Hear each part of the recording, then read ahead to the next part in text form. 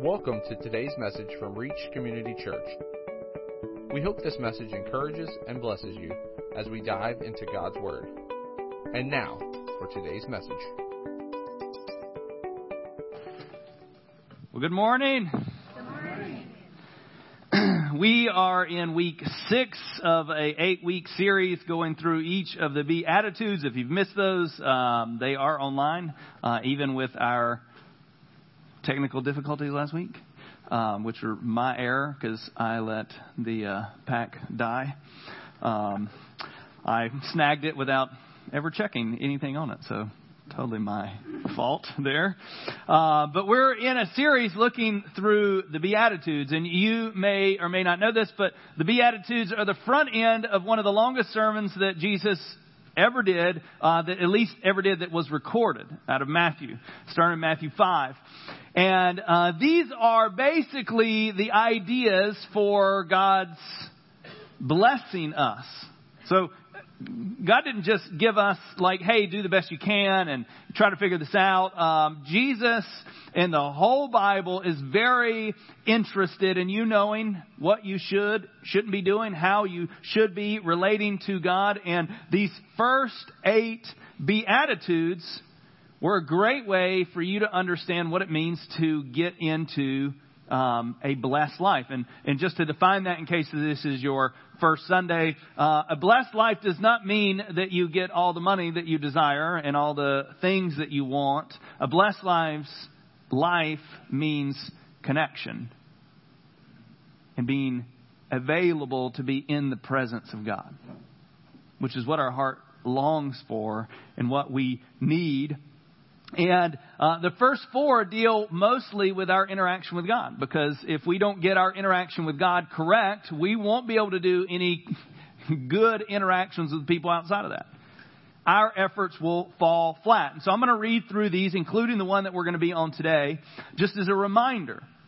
So starting in chapter 5, verse 3 of Matthew, it says, "Blessed are the poor in spirit, for theirs is the kingdom of heaven." Humility. This idea that when we are poor in spirit, we literally, not to talk bad of you, but I'm going to talk bad about all of us, we have nothing to offer God. There's no good works that we're like, He's like, this one's the one. By grace alone. Verse 4, it says, "Blessed are those who mourn, for they shall be comforted. Blessed are those who are broken with their own issues, understanding how great their need is for Jesus. Blessed are the meek, for they shall inherit the earth." The idea there is surrender. Blessed are those who are surrendered to what God is trying to do in them. Verse 6, it says, "Blessed are those who hunger and thirst for righteousness, for they shall be satisfied." Dependence. Righteousness literally means in right standing with God, and the only way that we can do that is be dependent on Him. And then last week, verse 7, it says, "Blessed are the merciful, for they shall receive mercy." And we talked about last week about the mercy test. Like, how merciful are we to others? Specifically, the ones that don't deserve it, that we interact with. And it will be the challenge that we live in from now on. And here is today's, verse 8. It says, "Blessed are the pure in heart, for they shall see God." And today's big idea is authenticity. And what a promise that we get to see God. Well, before we get into the Word, I'm going to ask a question, and you can raise your hand on this one. I know I a lot of times say don't raise your hand because I don't want you to get caught saying or disagreeing with somebody beside you, but who currently, and be honest, because Jesus is in this room, who currently watches wrestling? Like WWE. It's like no one in this room watches wrestling. Okay. Who grew up watching wrestling? There we go. Okay. For those that, are lying to themselves because they got pay-per-view wrestling coming into their house, like, that's all right. Who grew up going to see the Rock and Roll Express This guy, anybody remember the Rock and Roll Express? Anybody? Saw him in a local high school in some country town, and it was great. Whose county that he's from, this guy, has two well-known wrestlers. One of them, his brothers, one of them is still out there because I've seen interview with them, the Hardy Boys. Anybody know the Hardy Boys? No? Okay, a little bit. They're from Cameron, North Carolina, which is right beside where I grew up. Andre the Giant is another one that's not too far from us. I think he is from like Laurinburg or lived there. He lived close to Moore County. Ellerby. I was thinking, I wrote it on here, but close there. And the Hardy Boys, no relation to Anna Hardy. I confirmed that just so I wouldn't be talking about her family poorly. But do you know what? Vince McMahon, who's the owner of the WWE, he bought it from his dad in 1982 for $1 million, which $1 million was a lot in 1982, but he bought it for $1 million, and today it is worth $138 million. WWE holds 450 live events per year, and I don't know how COVID has affected that, but 450 live events per year, and is available in seen in 900 million homes in 28 languages. And how is this possible? This is wrestling, which we all know is what? Real. Fake! Who said real? Come on now. But you know what is crazy is we spend, and I say we collectively, U.S. citizens, spend lots of money on wrestling. I think that they know, now some of them will argue with you, but for the most part, the ones that are going and watching, they know that it's rigged, that it's fake, that it's basically, let's be honest, for dudes, it's like soap operas. It is, because there's a whole story, and this is, you offended. But they play it up, and we spend money doing that, even though we know that it's fake. And you're like, what in the world? Or why in the world am I talking about wrestling? Well, I'll get there. One of the many reasons why non-Christians stay away from the church is because they feel the same way about it that we do about wrestling. That it's fake. It's not real. The people would invest their time, they would get up in the morning, they would shower and wear clean clothes on a Sunday morning when they could be sleeping in to go into a place and worship in their mind something that isn't real. So why do they believe that Christianity is fake? Most of it is because they have known someone that claimed to be a Christian, spoke about the love of Jesus, spoke about the mercy of Jesus and the grace of Jesus, and are literally horrible people. And you know people, like even the ones in this room that have decided to continue in spite of those, we all know those people. You know, even outside of, and nowadays, there's been so many celebrity Christian pastors that have fallen in the last year. There's so many that have been called embezzling and all these other things. And we wonder why there is this perception. And the truth is, everybody hates hypocrisy. We do. It's the one thing that the church agrees with the world. We don't like it either. But for whatever reason, we miss the idea of what it means to live an authentic life.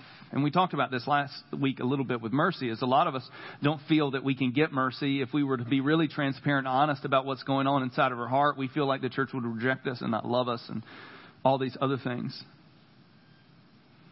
And so I want to start with Jesus agreeing. And just so you know, Jesus doesn't like hypocrisy either. And a good example of this is in Matthew 23, chapter 23, verses 2 through 4. He's getting ready to, he's talking to people that are listening to him for wisdom, and he's getting ready to take on I'm going to say the church, but it's not really the church, the Pharisees and the Sadducees. And he's going to say some really nasty things about them that are really truthful when we look at the American church today. Not as a whole, but as enough a whole that that's the perception that we give out. So verse 2 says, the scribes and the Pharisees sit at Moses' seat. So do and observe whatever they tell you, but do not do the works that they do. And what he's saying here is they sit at the seat of Moses reading the scriptures. And he's saying, do what you're hearing them say because they're reading the scriptures, but don't do what they do.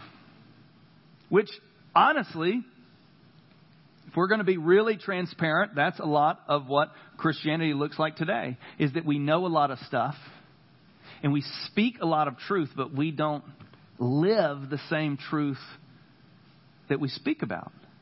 And that's what I'm talking about with pure in heart and authenticity is it has of no value to the world. What you say out of your mouth has no value to the world if your actions do not follow it. Because what that says to the world is it's not true. Because if it was true, you would do it. I heard someone say one time, it says, we only do the parts of the Bible that we believe. We only believe the parts of the Bible we do. Sorry, I got that backwards. Is we'll say it and we'll believe it verbally, but then our lives don't reflect it, and that's not true. It's just a lie that, just like these Pharisees, that Jesus is talking so poorly about. And he continues on in verse 4. It says, they tie up heavy burdens, hard to bear, and lay them on the people's shoulders, but they themselves are not willing to move them with their finger. So they basically tell them how horrible they are and how much their life is coming to ruin, but they do nothing to help them. He goes as far to say later on in verse 33 of this same thing, he's still talking about the Sadducees and the Pharisees. It says, you serpents, you brood of vipers, how are you to escape being sentenced to hell? This is Jesus talking to the religious institution of the day. Jesus is not okay with hypocrisy, and he still isn't okay with hypocrisy. So much so that the religious elite of the day, he's saying, how are you going to escape hell? They were the guides to life. They were the guides to God the Father. They were the ones leading the way. And they missed it. I'm just going to tell you, no one in this room, including me, and no church person you've ever will meet is perfect. We are all flawed. You will continue to be flawed until you are relieved of this body and you are in the presence of God, and sin is no longer attached to you because of the world that we live in and the history that we have. So the sad part is we've convinced people to pretend to be good Christians instead of literally calling people to be good Christians. And your good Christianity doesn't save you. It doesn't get you your salvation, but it is a reflection of who you are in Christ because you're trusting Jesus for what he's done for you. So how do we overcome this? If we all agree that hypocrisy is bad, how do we fix the issue in our church? And to be completely honest, we got to fix the issue in us. The reason why we're talking about this today in church is we, not you, we are the issue. All the time. I think Chuck Swindoll, I was listening to him one time years and years ago. He said that he wouldn't put a Christian fish on the back of his car. He's like, because I'm not a great driver all the time. He said, I'm a good driver. I obey the law and blah, blah, blah. And he said, but sometimes you miss and you don't see the car in your blind spot and you cut somebody off. And the last thing I want someone to do is go, that's what's wrong with Christians today. They're horrible people. So if you've got a reach sticker on your car and you're a bad driver, take it off. Please. Or call me and I'll come do it for you. I'll even bring the alcohol to get the residue off. Because they're like, yep, well, I'm kind of glad if you're not familiar with our church and you've got one of our new ones that has reach and then the signs underneath, they might not know what it is. But please, stop. So how do we overcome this? If we know it's an issue, which it is, and you know it's an issue. You know where you're pretending. You know where you're presenting an image that isn't correct. You know, even in, I love, one day a week I work outside of the church, and I love being in a world that doesn't know I'm a pastor. Because no one's pretending to be anything in front of me there, because they don't think, and I don't tell people that I'm a pastor, because as soon as I tell people I'm a pastor, they apologize for cussing. I've got some great book that the Lord has given me. What's your name again? That's going on your permanent record. And I would rather people just be real. I did youth ministry for 9 years, and the worst thing that I experienced was kids trying to present to me something that they weren't. And we're going to talk about why that is so devastating to your moving forward. You cannot fix something that you won't acknowledge that is there. So how do we overcome this? Matthew 7, chapter 7, verses 1 through 5. This is a familiar verse that I've preached on here before, and you've heard before if you've ever read through the Gospels. And you hear people all the time misuse it, misquote it, and talk about Christianity because of the first line in verse 1. Judge not, that you not be judged. So there's this kind of misnomer that Christians shouldn't judge, and we really shouldn't at all, from the way this is written.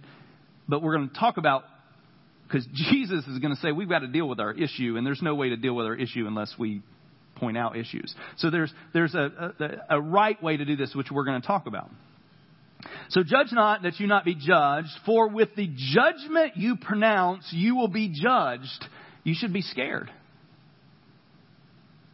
Honestly, if Jesus treated you the way you treated other people, Jesus judged you the way you judged other people, if Jesus forgave you the way you forgave other people, how would that look? Come on now. If you grew up in a traditional church reading the Lord's Prayer, forgive me my trespasses as I forgive those who trespass against me, we pronounce this on ourselves.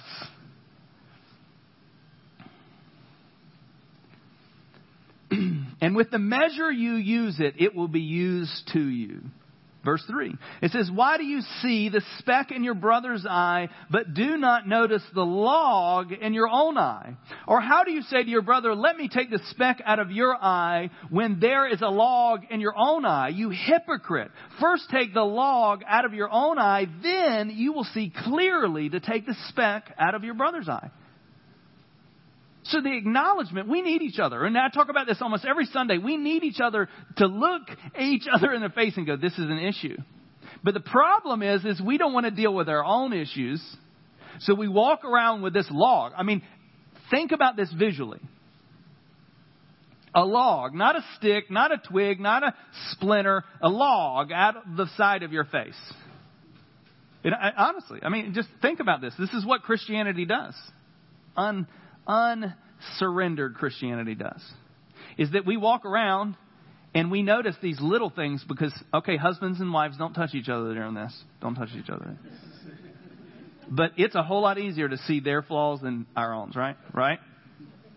I see some people don't even look at me right now. Don't even look at. But it is, and we, because we don't want to deal with this issue in our life, we try to get close to it. And if you think you've got a log sticking out of your eye, how are you going to get close enough to take the speck out without battering them?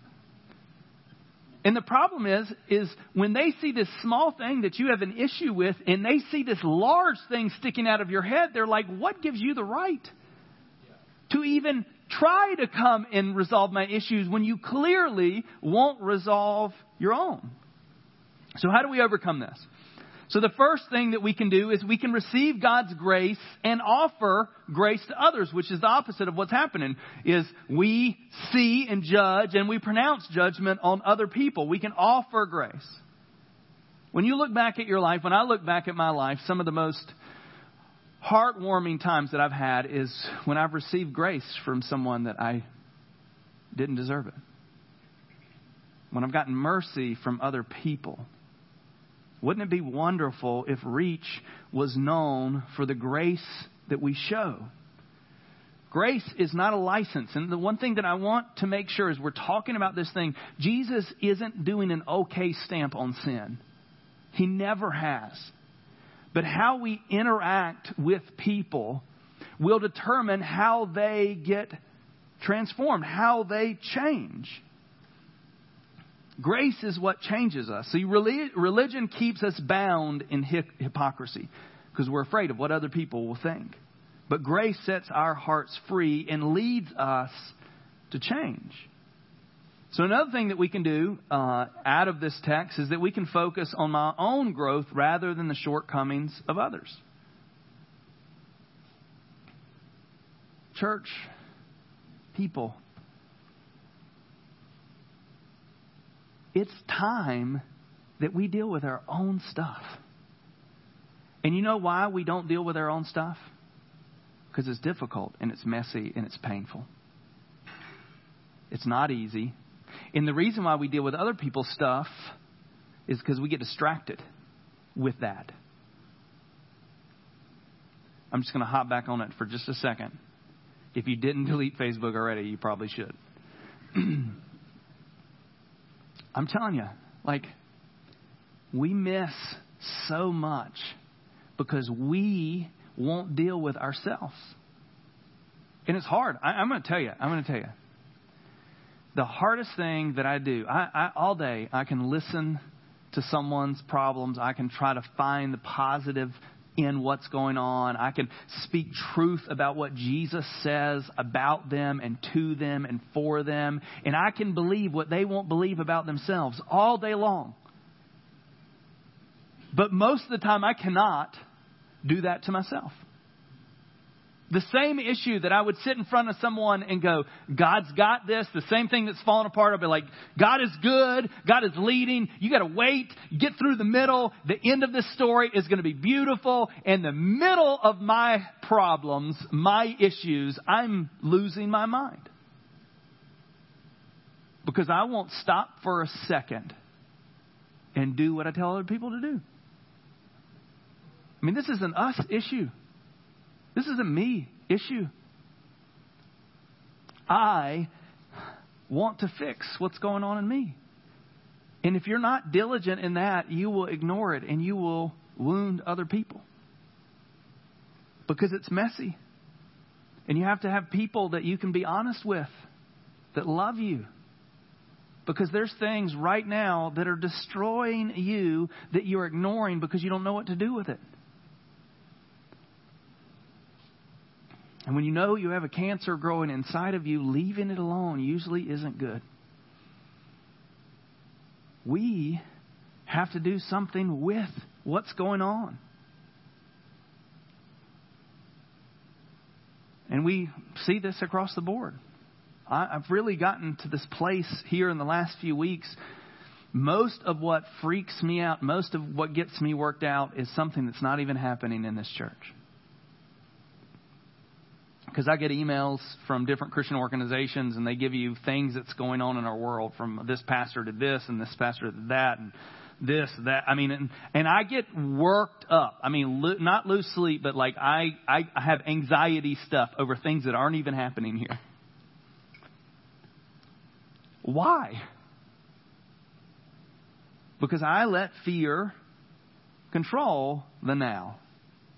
Because I won't deal with my fear issues and my insecurities. Instead of learning to lean into God and trust Him with what's going on, which is a struggle. And I'm doing it. I'm not just saying I'm freaking out, but I want you to know, this is something that you have to intentionally work on and through. And remember the promise from today's verse? Blessed are the pure in heart, for they will what? They'll see God. You want to see God work? You want to see God move? Blessed are the pure in heart. Get real with what's going on. And it's okay. The real is messy, but that's what He's for. If you look through the New Testament, Jesus loved and was merciful with the most broken people. And He welcomed even the religious elite that had missed it. Even, remember Nicodemus? When he's confused about what it means to be born again, there was still grace and mercy. If we just knew that Jesus wouldn't reject us and would work through, and that He literally can handle any issue that's going on right now and bring it to a resolution that's going to be good for you and others. If we believe that, our lives would be so much better. So why is hypocrisy so bad? So one, hypocrisy keeps me from change. If you're going to manage your image and you protect your appearance, you won't change. Because you'll do just enough, and this is what we do too in the church. We do just enough Christianity, just enough church stuff that we appear to be good. But we never change. We never see transformation. Authenticity opens the door to real life change. Another reason why it's bad is hypocrisy keeps me from love. If you choose to manage your image rather than to be pure in heart, rather than living an authentic and transparent Christian life, then you cannot be loved. Because they won't be actually loving you. They'll be loving an illusion of you. They won't really know you. They'll love an illusion. And the problem with that illusion is sooner or later, especially if they're close to you, it'll be found out. Another reason why hypocrisy is so bad is that hypocrisy makes me religious and keeps me from Jesus. Think about the elder brother that we've talked about the first 4 or 5 weeks, trying so hard to prove his love to the Father, that he's always done the right thing. However, he is distant and feels unloved. He's separated from what the Father was inviting him into. He even left the celebration for his one son that had returned and invited him in to this celebration. And the older brother was so angry because he had done all the right things and wasn't getting what he felt like he needed. That celebration, if we look through this illustration as the Father being God, the older brother is missing what he's longing for, which is to be in the presence of God. And the last reason why hypocrisy is so bad is hypocrisy destroys my witness. My imperfections do not ruin your witness. Your imperfections do not ruin your witness, but my hypocrisy does. They, meaning all the people that you talk to, already know that you're not perfect. They already know.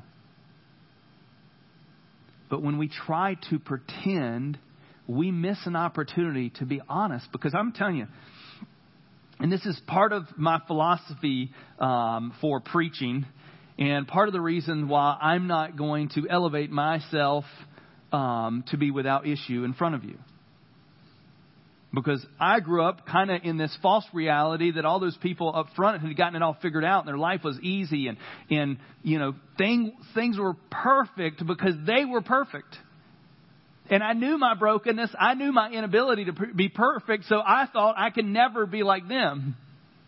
Instead of understanding that all the people that you admire, all the people that are ahead of you in this Christian journey, in this life of surrender, they're still not perfect. And I think if we keep this illusion that they're going to be perfect, that we're going to miss an opportunity to see God work in us. I think some of the most beneficial things that you can do to people that you want to see Jesus in you is to be honest about your struggles. To be honest about how life is, instead of trying to pretend that everything is great and then going home and crying about it in your house. I think there might be a connection that you can make with people that need Jesus by just going, hey, this is what's going on. This is the hurt that's going on in me.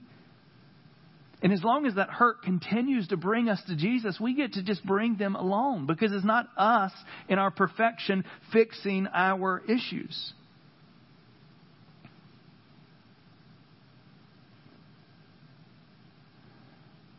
Confession about this is a necessity. One of the things that we will do, which we're going to close here in just a second, if you want this to be different, if you want to see God, the only way that you can get there is being real with Jesus. And here's the beauty about what's going on right now. He knows your mess. He knows the things that you've hidden from everyone else. He's not loving or trying to love an illusion of you. He's loving the real you and trying to call you into something that will actually give you life. And you won't ever get there without that. You won't ever get to where Jesus wants you to be without being real. And so I'm going to call you. We're going to have a prayer here in just a second, and then I'm going to walk you through. But to be completely honest, if these are resonating with you, if you're struggling with these blessed are, blessed is, if you're looking and go, man, I'm not humble, I'm not broken, I won't surrender, I don't like to be dependent on anyone, and I don't pass the mercy test, and I am not really interested. Well, if you've gotten this far with a lot of failures in the ones before, you won't be authentic, at least in these circles, because you'll have to hide. The best thing that you can do for yourself is live this way. And it's hard. Because if you're on social media, what do people not post on social media? They're failures. They don't post, the workout people you follow, they only post the days they go to work out. Look at me at the gym. They don't post the morning that you just slept in, or the 5 mornings you slept in, and the one that you actually took a picture at the gym.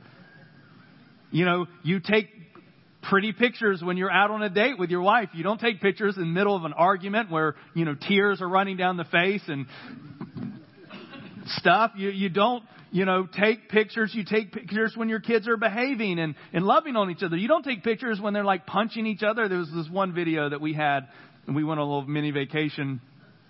And man, my kids,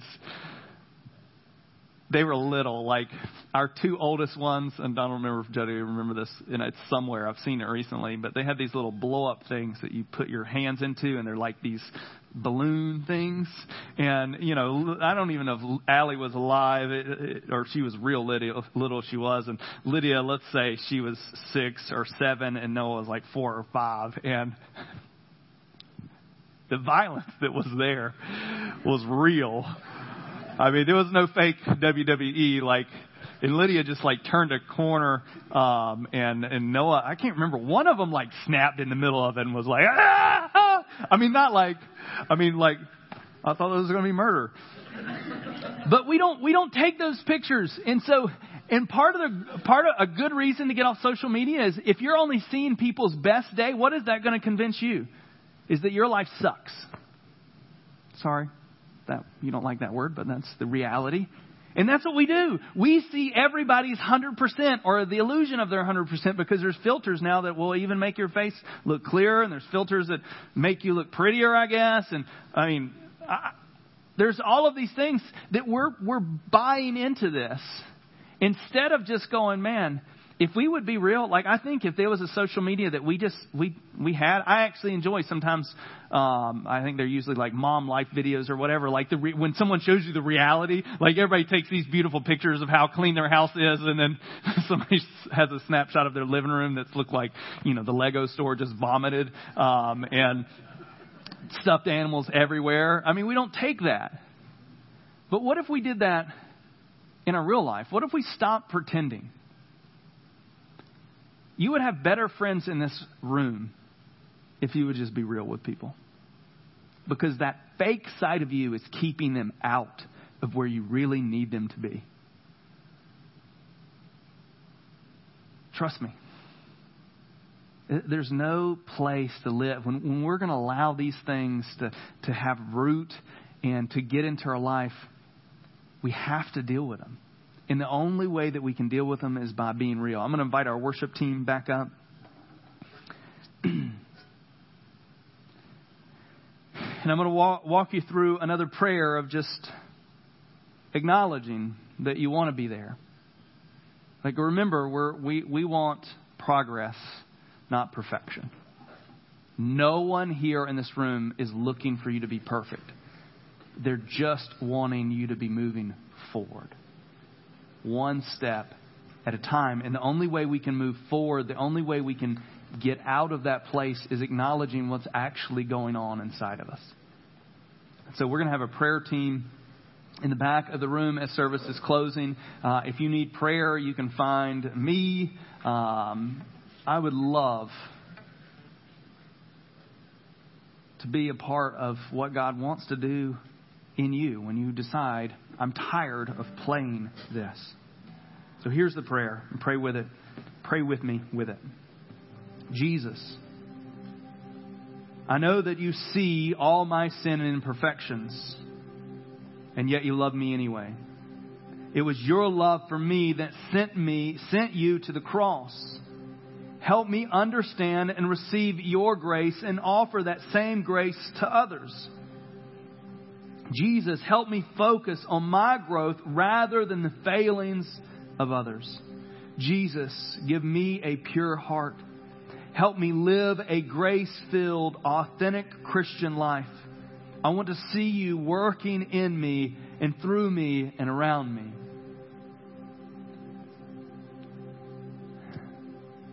Jesus, we need you.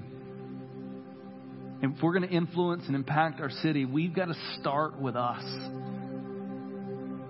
And Lord, if there's people in this room that are living in a partial illusion because they're hiding, Lord, I pray that you would allow them to connect with people that they can be real and honest with. Lord, we need you. I want to see you. And we want to be willing to do whatever it takes so that is a possibility, that we can see you working and living and loving in our own lives. So thank you that you are continual mercy for us. And let us lay it down today so that we can be moved to transformation, moved to renewal in our own lives and our own hearts. Thank you for listening to today's message. For more information, be sure to visit us online at reachcommunitychurch.com.